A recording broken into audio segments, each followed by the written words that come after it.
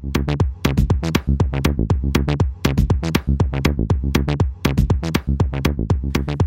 ladies and gentlemen, boys and girls, Mel Herbert here for this Tuesday, April 23rd. And did you watch the self-driving event at Tesla yesterday? Did you? Okay, so answer me this. If you watched that, like me, do you think that the entire world changes within a year? Like completely, utterly changes within a year? And here's why I say that. So the basic thing that they talked about was the fact that they have cracked this most difficult task of self-driving. And I'll go into some of the details in a minute, but just stick with me a second. If you really have cracked that, if you can really have fully autonomous cars, then everything about Western society, well, not everything, but so much of what Western society is based on is energy and transportation. Energy, transportation, and the internet and data, right? So he's saying basically he's taken energy and transportation and fundamentally flipped it on its head. That with fully self-driving vehicles that are owned by Tesla, that are run with renewable energy, he's solved about 5 of the most important problems in a capitalist Western society. All because they have, as he says, solved the self-driving issue. So let me go into it in summary. They had a lot of technical people come out and said, here's our hardware. We basically have this hardware that we can pop out the old computer, which is NVIDIA, the hardware 2.5, very fast, but nothing compared to the new Tesla computers, which has 2 Tesla chips specifically made from the ground up to do autonomous driving. He said specifically this, NVIDIA is really good, but they're disjointed because they're making some video game stuff over here, and they're trying to make a computer over here for cars, and they're trying to make some stuff for your PC over here. But Tesla now, for the last 3 years, has had one focus, and they got the best, smartest chip makers in the world and said, make a chip that does the stuff we need for autonomous driving, and nothing but that. We're not going to do video games on this thing. We're not using it for anything else. Just make it for that. Optimize for that. And so they've done it, and it is 20 times faster, sometimes much more fast than the prior chipset. And we also have the best neural net people. And they've come along and taken this chip, and they are now creating these neural nets which are learning from humans and learning from other computers. And we have this huge data set called hundreds of thousands and soon over 1 million cars that are now just pouring data into these neural networks. These neural networks are then speaking to the software that is now in all of these cars and being upgraded constantly. And we're at that part of the curve where you're seeing not linear growth, but exponential growth in inputs and therefore in capacity. And so you put all this special sauce together. We've now got the chipset. We've now got the cars. We've now got the neural nets. We are, as Elon has said, game, set, and match. We are so far ahead of everybody else that they're not going to be able to catch up for a long, long time. That full self-driving, and he said it one more time, full self-driving, they're going to be able to do by next year. Full self-driving, they will be able to do it. They will feature complete, any situation, New York, London, Australia, full self-driving. That's what they say they're at today. And those computers and that software and that hardware is in every single car coming off the line now. So as of 10 days ago, 3s, S, and X, everything has the new Tesla chipset, and it has already the cameras and it has the arrays, and the neural networks are there and improving all the time.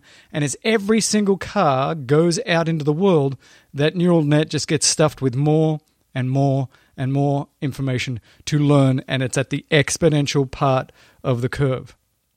So I'm still freaking out if this is true. Okay, I always have to say that, if this is true. But Elon specifically addressed that. I know that you all think I'm full of it, but let's go through the history here. We made the Roadster. We made an electric car that everybody said nobody's going to buy. They bought them. They sold out. Then we said we can make a sedan version of this at much less price, and it's going to be a really great car. That was in 2012. They made it. It's become the most sold luxury vehicle in almost every single market. And he noted, and I think this is true, that the 2012 version of the Tesla Model S is still better than any other luxury car built today. And so he goes through this history, this litany of everybody says Elon is a shyster, that he's full of crap, that he can't possibly do it. And we did it, and we did it, and we did it, and we did it in space, and we did it with the cars, and we did it with Tesla Energy, and we brought down the price of all these things, and we got to Model 3, and I get it, it's not really a mass market car, it's still a pretty expensive car, but this is all timeline stuff. We did it. There's not one of these major things that I said we were going to do that we haven't done. Yes, I've been off by the timelines a little bit, but we did it. And here he is talking about autonomous driving, saying that we are so far ahead of everybody else. We are so much better than everybody else because we made the right bets. Some of the right bets they made were you have to make your own silicon so that the neural network people can talk to the hardware people, can talk to the software people, can talk to the car people. Once you have that full integration there, you're just much better than everybody else. They have that, other people don't. They've decided that you don't do LiDAR, you do passive photons. You use the same stuff that humans use, their eyeballs. And using those passive photons, you can do everything you need to do to get better than a human once the humans help train these neural networks. And once you have hundreds of thousands, millions, and then billions of miles that is constantly training, you just are better than everybody else. So again, ladies and gentlemen, boys and girls, I'm freaking out. Now, I'm still in the reality distortion field because once you have an event like this, then you have the naysayers come in and they naysay away. And I think that's important to filter through that and listen to that and then say, but is that true? Because there's a lot of people out there that are short sellers that just say blah, blah, and Tesla bad, Tesla bad, Tesla bad. And they have been doing that for a very long time and they'll continue. But I do want to hear from the smart people saying, well, hang on, here are some of the real issues that Tesla is going to have. Now, the implications of what they're saying go like this. Any car built today, Tesla Model 3, S and X, has this array, has everything it needs, hardware, software, neural nets. So then feature complete by the end of the year, and by next year, fully self-driving capable in basically any circumstance, right? Then you have to get the regulators to say, okay, once they do that, then Tesla can go into areas and say, here is the network of cars. These cars are electric. They are constantly being improved. They have a 1,000,000-mile drivetrain. They have electric motors that are, going to last for 1,000,000 miles. And starting next year, the batteries are going to have a 1,000,000-mile rating as well. Right now, they're 300 to 500,000 miles. They need almost no maintenance, and they're also continuing to tweak that so that they'll need less and less maintenance. So now you have the robo-car. You will have that car of the 22nd century.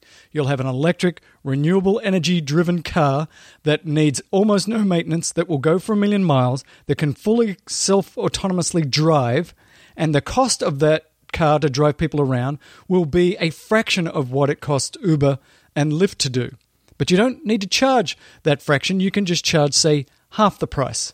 And if you charge half the price, everybody will use it, and there'll be a large profit margin for Tesla that runs that rideshare network, and only Tesla cars will be allowed on that rideshare network, and you, the person who owns the car. So instead of Tesla having to build 1,000,000 cars to put on its rideshare network, the genius of this is Mel Herbert buys a car, and he says, I'm not using it most of the time. I'll just put it on the network, and it'll drive around in an Uber and Lyft-like fashion and just send me money. And all I have to say is make sure my car's there at 4 o'clock when I want to go home. So your car becomes an appreciating asset. Your car, they say by their numbers, will make about $10,000 a year. So you can go and buy your Model 3 and it can pay for itself. Your out-of-pocket in the end will be zero. And then after the payoff period, say 4 or 5 years, then for the next 4 or 5 years, it is a profit center. It is making you money. Ladies and gentlemen, boys and girls, if all of this stuff is true, then the revolution, which was, many people said, 10 to 20 years away, starts next year. It raises so many questions, and we'll get into this for the rest of the week, because I hope that we're going to look back as that was the event when the world changed. Because not only will you buy a Model 3 because it would be stupid to buy anything else, as Elon said, it would just be insane to buy anything else because every other car depreciates. This car is going to make you money. You'll put in $50,000 and you'll get out $300,000. Of course, why would you buy any other car? The car will be safer than you or any other driver. Why would you buy any other car? And then I would add to that, at some point, why would you buy a car? Because you can just have the Tesla network on your phone. And today I want to pick up a pickup comes. Today I want an X. Along comes the X. I just need a little 3 today. Here it comes. And I can ride around at much less price. So if I don't have $50,000 to buy a car, why would I even bother? I'll just use the way cheap rideshare network. And then if Uber and Lyft try to compete and they drop their prices because you have such margins because of the self-driving, because of the million miles on the battery, the million miles on the drivetrain, they drop it by half, you drop it by half even again because you have so much margin, you can go all the way down. They cannot compete with you. They just can't. Ladies and gentlemen, boys and girls, we will talk about this as the week goes on. And I will clip in some of the Elon audio. But if they can pull this off, and if they can pull it off even close to the time frame they're talking about, there's just been a fundamental transformational change in Western society. And that sounds grandiose and bizarre, but if it is true, then first of all, Tesla will not be able to make cars fast enough. Everybody will want a Tesla. It'll be renewable. Then Elon will have done that thing that he made Tesla for, which is to radically accelerate renewable transport, but with implications that are far more than just driving around electric cars. Now the electric cars drive themselves. Now I don't even need to buy a car because there's this network, but if I do buy a car, it'll actually be an appreciating, not a depreciating asset. And all the other car manufacturers just are so far behind, they could all die if they're not very, very careful. The only thing that could save them, if what he says is true and if they pull it off, is that Tesla simply doesn't have the manufacturing capacity to build the hundreds of millions of cars that need to be built within the next few years. If they can find that capacity, then everybody is in serious trouble. Ladies and gentlemen, boys and girls, this is freaking me out. Did this just happen? I guess the only thing to do is continue to talk about it and see where the real issues are, but ultimately we have to wait a year or two to see. But we'll know before then, as this full self-driving hardware gets fed new software, we'll note incrementally, oh, this is happening, my car is better, It doesn't drive like a drunk 16-year-old, like it does right now. It drives like an 18-year-old, a 22-year-old, like a pretty good driver, like a great driver, like a way better driver than I am, like I should stop driving now. Ladies and gentlemen, boys and girls, the show is Elon Daily. I'm freaking out. I'll talk to you more tomorrow.